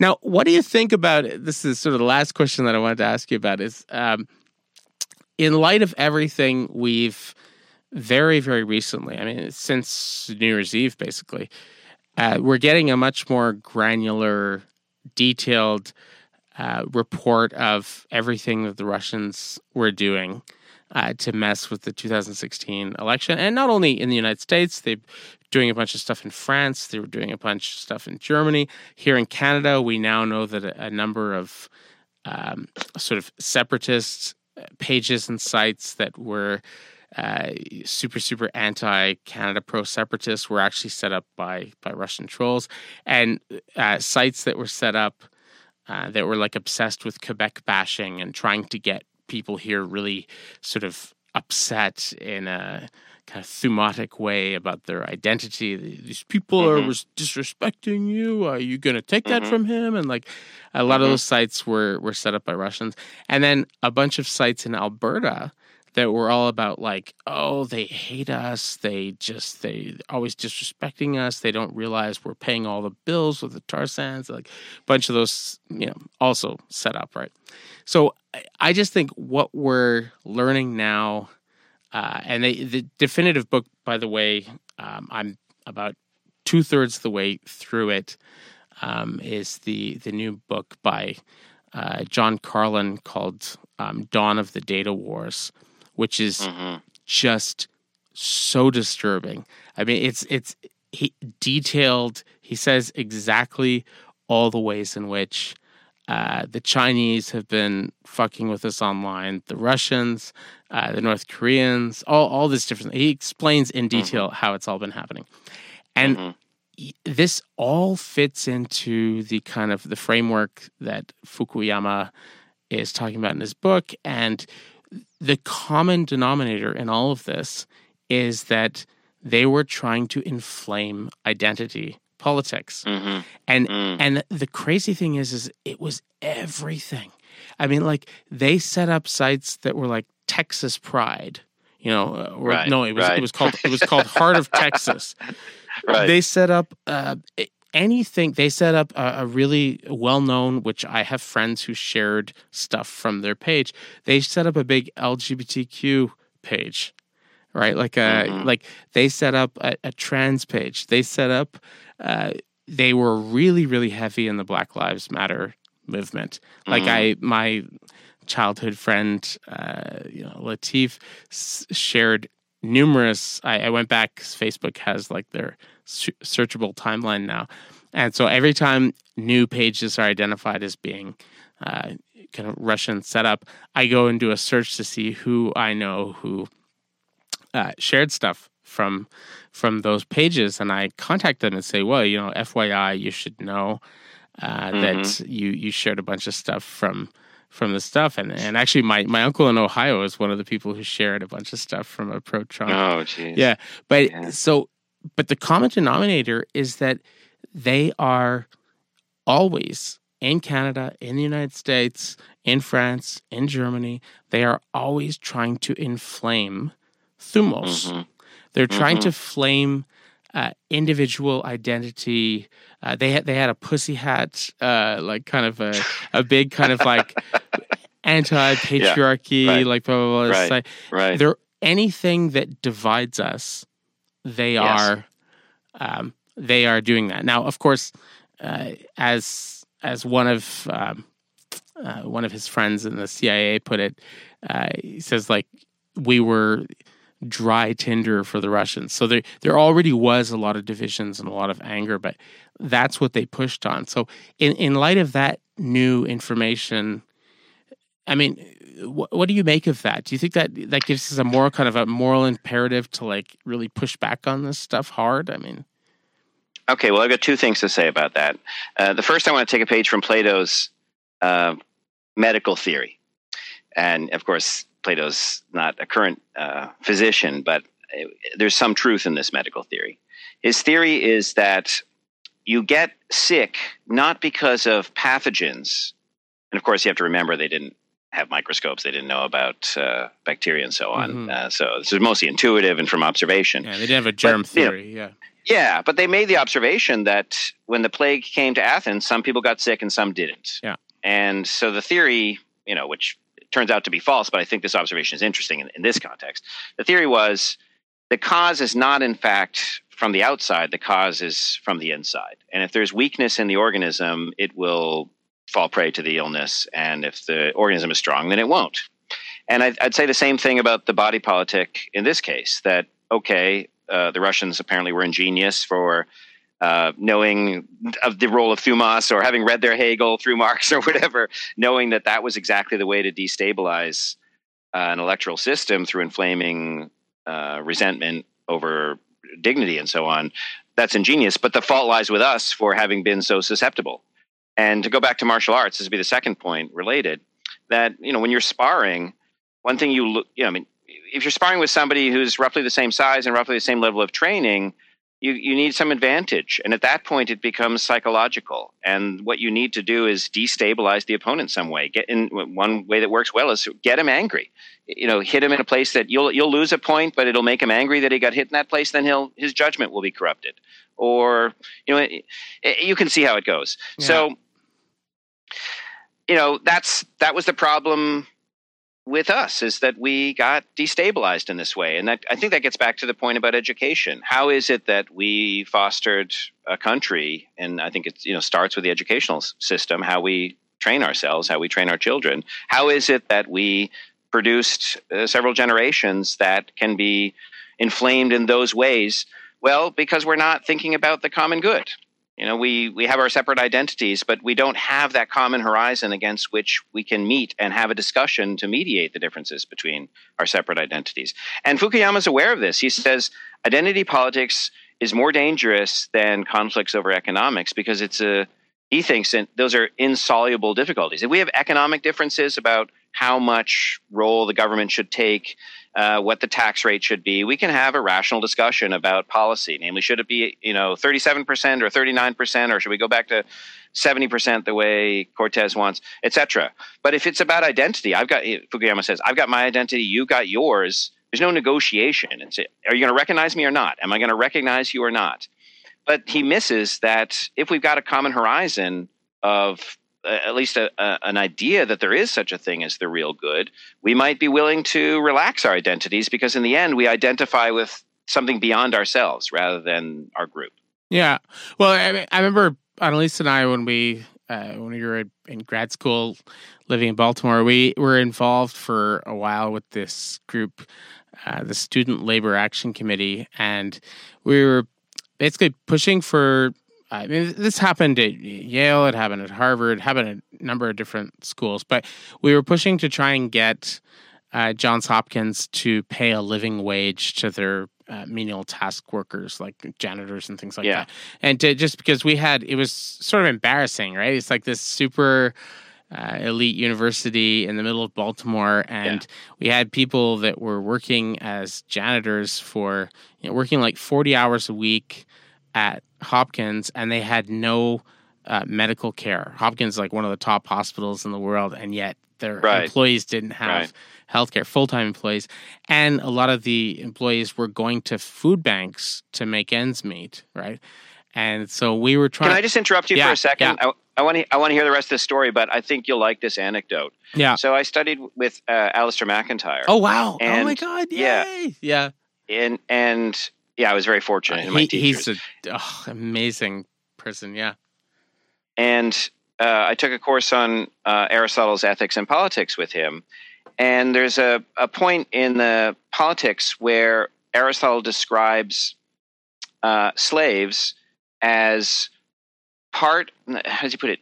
Part of the city, but not of it. I forget the exact phrase, at least how it's translated. And the basic point is that they're not part of the city, actually. So I should put it, they're not part of the city, but they're necessary conditions for the city. They're instruments, and, and we were, as a group, struggling over what that meant. And McIntyre said, the role that the janitors play at this university is this role. Namely, you don't think of them as part of this university. It's as if they don't exist. They're just here to do the stuff that needs to be done so that this discussion can happen. Oh my God, that's ballsy. He said that? Yeah. Wow. Yeah. Well, we were like, anyway, so we were part of this group, and so we met with people in the community, and we got like this huge community support, and we ended up like pushing the administration, and they weren't doing anything about it. And so we finally occupied the president's building for 2 weeks, and like CBS came and all these like news organizers, like we chained ourselves to like chairs in the president's building, and they threatened to deport everybody that was there on student visas, including me, and like all this. Anyway, wow. it was pretty intense. But there were a couple of moments where I saw the cleavages that Fukuyama is talking about. Well, one time there was a big rally in support of the living wage movement at this Baptist church not far from the downtown campus. And we're all there and we're singing hymns and people are like, all this stuff. And there's a bunch of people, these like grad students, members of the Student Labor Action Committee, who are just like going, this is so stupid. It's stupid, like religion, opiate of the masses. And they're like rolling their eyes. And you could see the more seasoned activists just wanting to kill them. They were like, would you just quit it, right? And then there was another point where we had been at this point a number of days occupying the president's building, and all these local businesses, we had support of the local news support. Like we had huge amount of like absolute community support, and all these local restaurants started donating food to us and like bringing like food. And we had like some people from like, what we would now call like sort of social justice warrior type, like from like, Madison, Wisconsin, stuff like that, going, is that vegan? And like, and we're just looking at them like, would you shut up? This is like somebody, a small business owner from the community that has taken time out of her day to come and bring us about $300 worth of food that she and her employees made.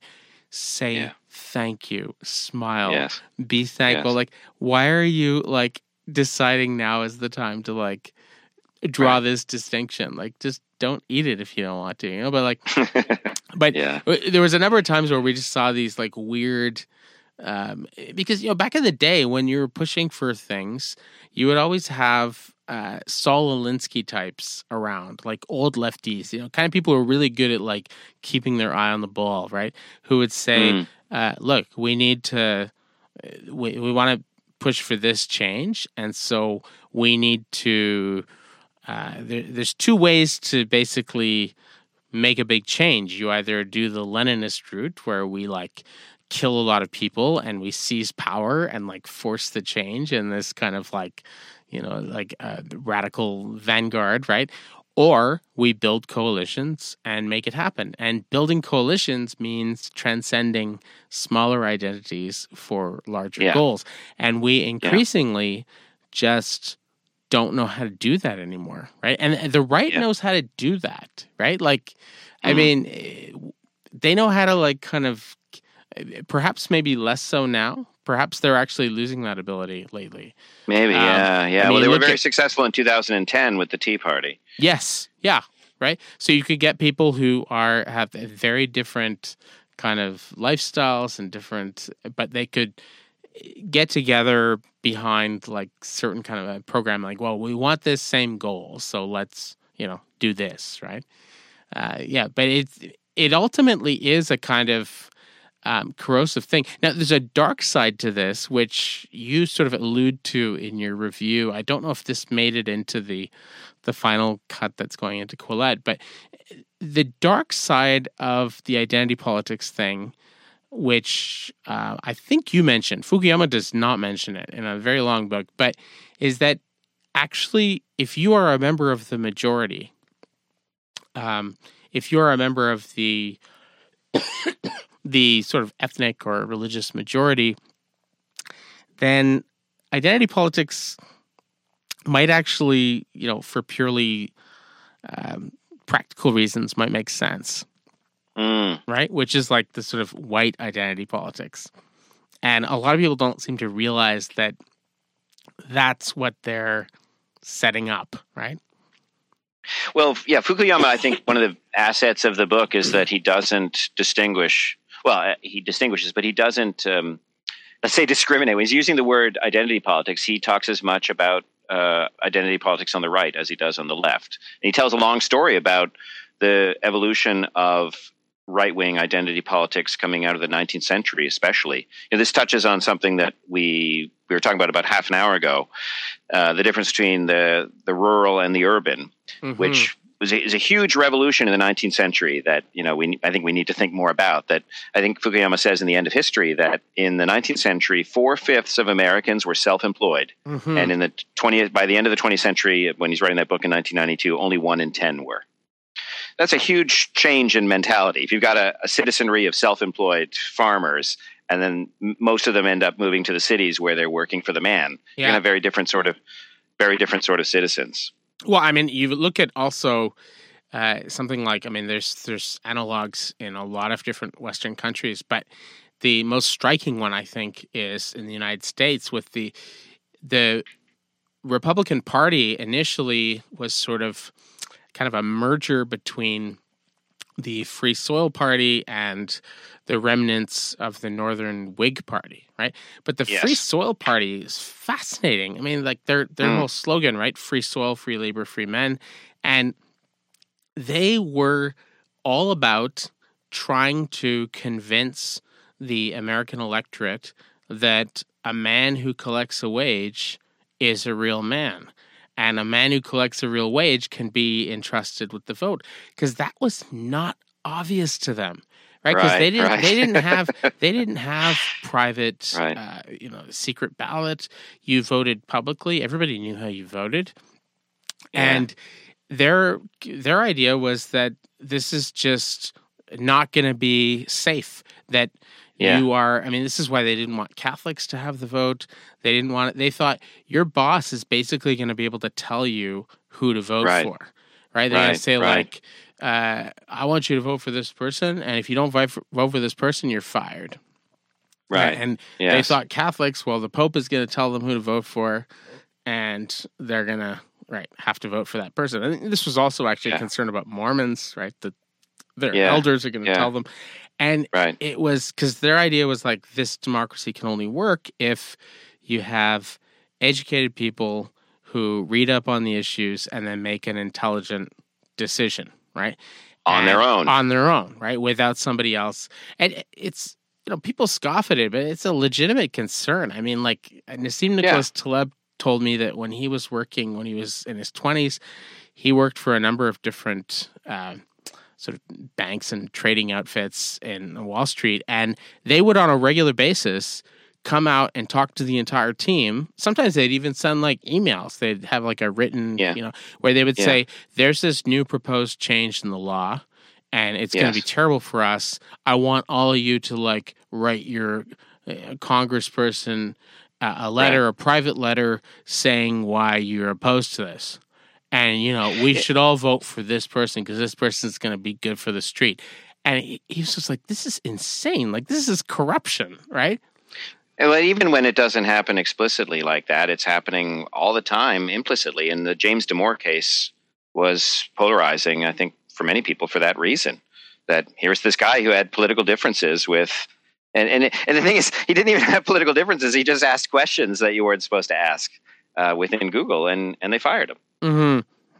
Yeah, so it's not about voting necessarily, but it's sending a message about what the values are of that institution and which questions can't be asked because of those values. Yeah, and I mean, social media is making all of this, all these 19th century questions are right back front and center now, because that's right. If your employer can tell you what you can and cannot say on Sunday afternoon, when you're on the clock for, whatever, Monday to Friday, like 9 to 5, if they can say what you can and cannot say, that's getting into some pretty weird territory. I mean, like, I've been compiling a list of all the creepy examples I've heard of this over the last few years. I mean, one of them was a friend of mine became a border guard a few years ago, but like there was a border guard who basically on his own time was posting articles on Facebook and Twitter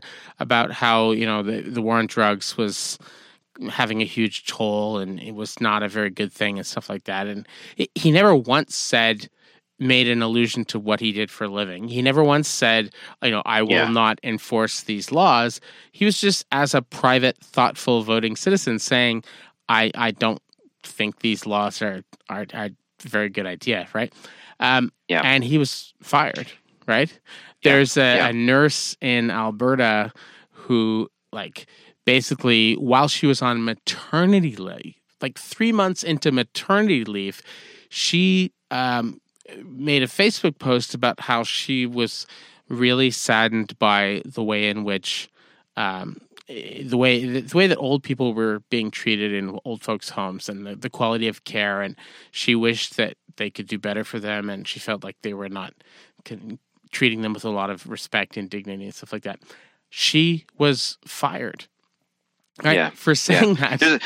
There's a funny instance here in Pittsburgh where I live. I followed for a while the baseball team, the Pittsburgh Pirates, and like many Major League Baseball teams, they have this silly race in the seventh inning. And in Pittsburgh, it was people dressed up as pierogies, and they race around, the circumference of the field, and it's entirely staged, and it goes on all season. Are you rooting for this pierogi or that pierogi? And one of the pierogies, and he only gets paid $25 a game to run this race. But he had a Facebook post saying the Pirates stunk, and at that season they lost 100 games. So there was just no dispute that he was right about that. But yeah, they fired him. They fired him because he criticized the team. Wow. That's, what do you think about this? Like, should we just sort of, I don't know. I mean, is this a hill to die on? Like that? Yeah. Well, I wrote an article that ended up in a much shortened version in Quillette about a month ago or 2 or 3 weeks ago. The title they gave to it was Between Discipline and Chaos. Mm-hmm. The original title was Disciplining the Individual. And it talked a lot about these 19th century thinkers who saw this happening, this homogenization of culture, Tocqueville, Mill, and Nietzsche. And, we think of ourselves as living in an era of unprecedented freedom. And so it's paradoxical to say, no, in fact, we're living in an era of the most homogeneity of thought imaginable. Well, that critique started in the 19th century. And so in the meantime, I've been thinking, like, why did that happen? And that statistic I gave you that I just learned from returning to Fukuyama's early book about self-employment to going to industrial labor where you're working for the man, that would have a lot to do with it, I should think. But also the production of newspapers, so that you've got these tools to homogenize opinion where everybody's reading the same newspaper, or these 3 newspapers exist, so there are really only 3 opinions you can have about this particular thing. But the hero of that piece that, as I originally wrote it, Disciplining the Individual, was Foucault. Mm-hmm. And one reason I wanted to get that on Quillette, and there was a little bit of Foucault that ended up in the Quillette version, was Foucault is usually considered the high priest of the social justice movement, and so Quillette readers, I would assume, generally not sympathetic to him.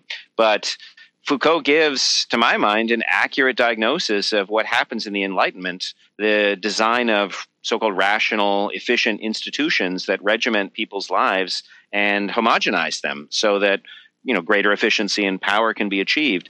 And I think that analysis is right, but that, as you say, social media turn it up to 11, because whereas before, we would be in our schools, we'd be in our hospitals, we'd be in our barracks, we'd be in our prisons, or wherever, these institutions that Foucault describes in his various books that would homogenize us. Now we're in those institutions all the time. And of course, television was the beginning of this, newspapers too. But now on social media, if you check, gosh, I'm ashamed to say how my phone's now telling me how much time I spend on my phone every day, and I don't want to say it in any permanent way. But I challenge everybody else who's listening to this. You're probably extremely online if you're listening to this podcast in the first place. Find out how many hours a day you're spending online. It's shocking. And when you think that you're spending it with people who most often agree with you, or a certain circle of people who are sharing the same stories, there's pressure, of course, to agree to certain things and disagree with things, or, as you were saying earlier, to get angry about certain things, or to humiliate certain people for saying certain things. There's this tremendous social pressure that I think we're experiencing all the time, and sometimes we're aware of it, but it's most dangerous when we're not. Yeah. Well, I mean, until we can recreate public spaces where we get together on a regular basis at at like a gym or a church or a pub, where we get together with people, especially people that are like our peers, and we hang out and we talk informally. Until we can recreate spaces like that, I think used well, social media is pretty much the only game in town. I mean, it's the only way. I'm a big fan of it. Like, there's a new book. It's coming out in 3 days. I pre-ordered it a while ago. I cannot wait to read it. It's called Team Human. It's by the guy who wrote Throwing Rocks at the Google Bus. I'm blanking on his name at the moment. He was actually Sam Harris's last guest, his most recent episode of the Waking Up podcast. But he in that book, he apparently talks about how Eisenhower met with all these social psychologists and with Levitt and all. When they were designing Levittown, they were specifically setting up suburban communities in such a way that there would not be meeting places for adult men. Yeah. They were trying to make sure that adult men didn't have places like where they could hang out, because they thought those would be beds of radicalization and vice and things like that. And so we've lost so much of our common culture. And so when Marx talked about the idiocy of rural life, what he really meant was the kind of the absence of friendship, right? Where you're only surrounded by your immediate family and you don't see other people very often at all. And like a lot of us are living those kinds of, very lonely lives, right? So I think to some extent, social media, when used possibly, is the only alternative to nothing, right? I mean, yes, right. So I mean, I get it. I totally understand all the problems with it, but it's for a lot of people, it's the only game in town. I mean, like yes, yeah. So as I was. Yeah, well, I was just going to say, so I'm a big fan of it, and I'm ashamed perhaps of how much I spend on it, but I'm glad I'm on it. I'm glad it exists. And for example, you and I wouldn't have met if it hadn't been for it. And we wouldn't be reading a lot of the things that we're reading if we weren't hearing about them from people, common acquaintances, and so on. Yeah. But one of the best critiques of social media I've read is in one of the most unlikely places. It's in Henry Kissinger's World Order, which is, in my estimation, an excellent book. And the final chapter, the penultimate chapter, is about social media. And he thinks that it's a huge problem for leadership, because what the leader has to do is stand against the crowd. Yeah. And the social media is creating this conformity. And I think that's right. And I just want to tie it back into something that we were talking about earlier, which is the importance of courage. Yeah. And if we don't have institutions sort of designed in as much as this is possible to create courageous people, then, or at least facilitate the growth of courageous people, then it's going to become a serious problem. And so I talked in the Disciplining the Individual, the Quillette piece that was between Discipline and Chaos, about the Black Mirror episode Nosedive, which is a dystopian future where social media is not just in our hands, but it's in our eyes as well. We can't help but see it all the time. And it's a story of a woman who gets finally some courage, only by, to tie it into something we were saying earlier as well, total abject failure. Only in that moment of total abject failure can she find herself. Well, I mean, one of the things that, obviously I'm not going to disclose any names here, but one of the things I thought was fascinating about the Quillette get-together in Toronto is that there's all these sort of refugees, right? Like that I met there, people who were kind of like in that episode Nosedive, for one reason or another, they were shamed or they were kicked out of the Cool Kid Club, right? And they end up kind of marooned on this strange desert island, right? And there's this recognition where they start talking to each other and saying like, "Oh, you too?" Like, "Oh, wow, yeah, all right." So, and it's fascinating because at a certain point, if you keep excluding more and more people, then gradually the camp of the excluded becomes a tribe to be reckoned with, right? So, but at that point, I mean, I thought the most fascinating talk at the Quillette Social was from Michael Shermer, the founder of Skeptic Magazine and author of many books, like Why People Believe Weird Things. And I don't think I was talking to Claire about this afterwards. I don't think everybody grasped what a Jeremiah like. I mean, he says it with a smile, and he's sweet and nice, but he was delivering a sweet Jeremiad, that talk he gave, because Michael Shermer was in the 70s. He was a charismatic Christian. He was a hardcore objectivist for a while. He was like one of those big, like, Ayn Rand kind of fans. He's been involved in a number of kind of radical movements, right? Like, and so he knows what he's talking about, and he's studied this for the last couple decades, right? So when he got up there and he said, the challenge for you guys now is just make sure that you don't kind of recreate the pieties that you're fleeing from. Like, don't become just another kind of interest group, right? So, I mean, you and I have talked about this. I mean, I don't know how much you're willing to talk about publicly, but like, what do you think the challenge for Colette in 2019 is, right? If we think about it in Fukuyama terms and Platonic terms, right, Nietzschean terms, what is the challenge for Colette in 2019? Well, there's the challenge that you mentioned, but I think a deeper challenge is that Colette has to make sure that its identity, and I do mean that in the Fukuyama sense, and Platonic as well, that its identity doesn't remain, or at least become, negative, in the sense that we're all gathered together at this social in Toronto, for example, because we've been kicked out of other communities, and so we're the collection of rejects.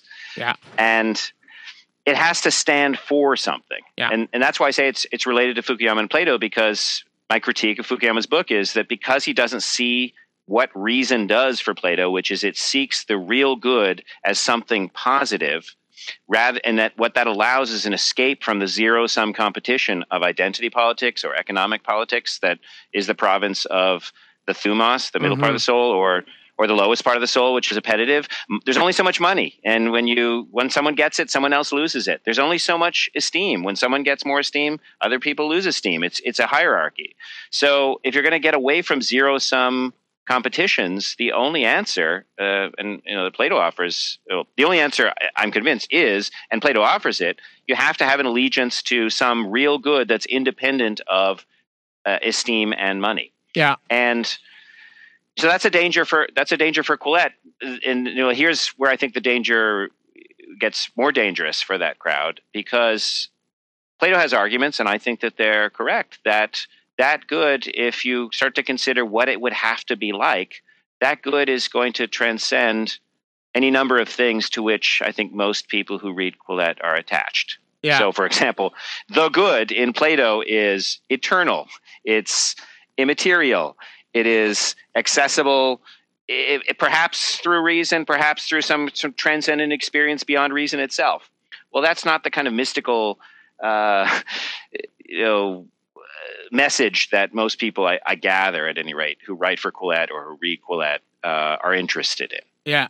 Well, I mean, David Frum, of course, showed up at the he didn't speak at the Toronto event, but he was there, and I went and talked to him because I loved his last book like crazy, Trumpocracy, and his sort of words of wisdom to the group were, yes, I understand a lot of you people are coming from journalism and academia, and so the kind of crazy that you're dealing with is progressive crazy, and so I understand why that's a focus. But you need to remember who is president right now, and you need to remember who is you need to kind of keep your eye on the ball a little bit here, and saying that we.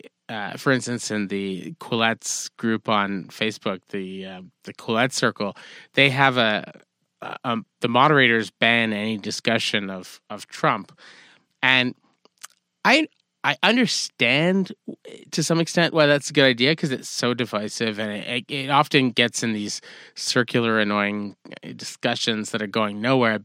But at the same time, by banning any mention of this incredibly creepy person who's in the White House at the moment, it's it would the most lead powerful person in the world. Yeah, exactly. It would lead someone to believe that the biggest problem in the world is from, whatever, blue-haired lesbians in women's studies departments, which is just not true, at all. Yeah. I mean, right. There's 100 problems that are bigger than whatever that might be. I mean, so that's going to be an interesting. I think not so much what you were saying, to Plato and to. I think more like the prologue to Thus Spoke Zarathustra, where he talks about the development of the spirit, and you start off as a camel and you take a load on me, and then there's the lion. That's that's where I see Quillette right now. Quillette is the lion, right? Where you are you're totally like Georges Clemenceau. You're like, je suis contre. You're like, I'm against. I'm pissed off. Yes. You're the rebel, and that's a stage, but you can't get stuck there, right? You can't be defined for your entire life by, as I was in my teens and maybe a little bit of my early 20s. I'm gonna try and be the opposite of my father, right? That's not a way of defining yourself. That's you're still trapped. You're still trapped, right? So if you're just constantly talking about how much social justice warriors suck and political correctness is annoying, that that can get I saw a bunch of the comments on Twitter after not the most recent one with Steven Pinker, but the previous Quillette podcast. It was John was interviewing. I can't remember who he was. Really fascinating guy. He wrote an article in Atlantic about sort of trans teens and things like that, and drugging them and stuff like that. But anyway, and a lot of the comments were, can you please talk about something other than trans?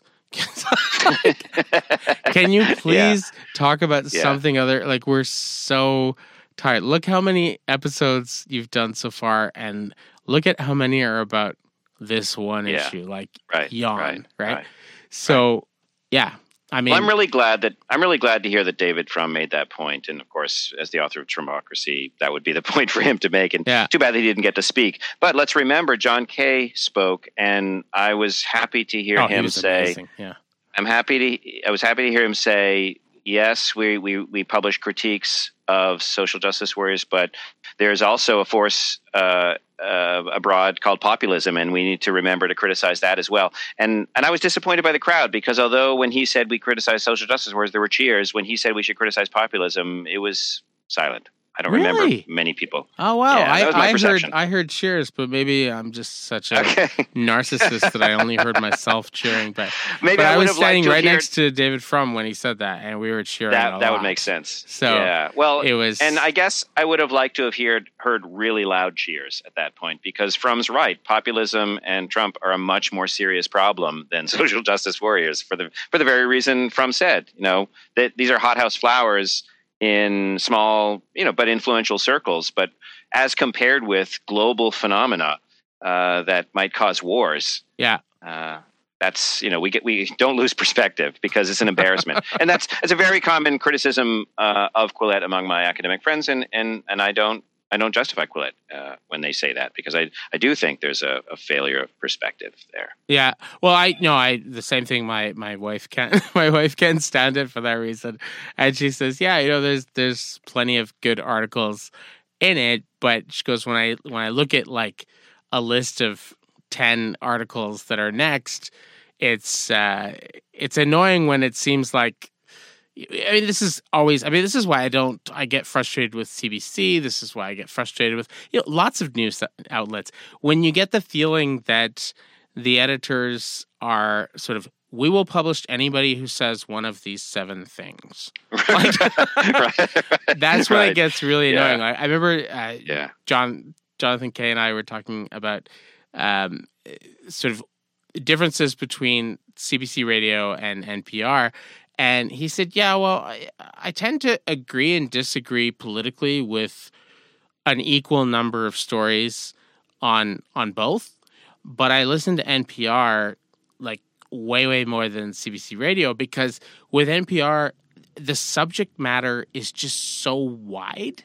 Like they talk about so many different weird things, and I don't really know where the stories are going to go. And the stories don't always have a political kind of like moral at the end. They're not always like, whereas like he said, what's frustrating with the CBC ones is even if I agree with them, I know within like 10 seconds exactly where every story is going to go.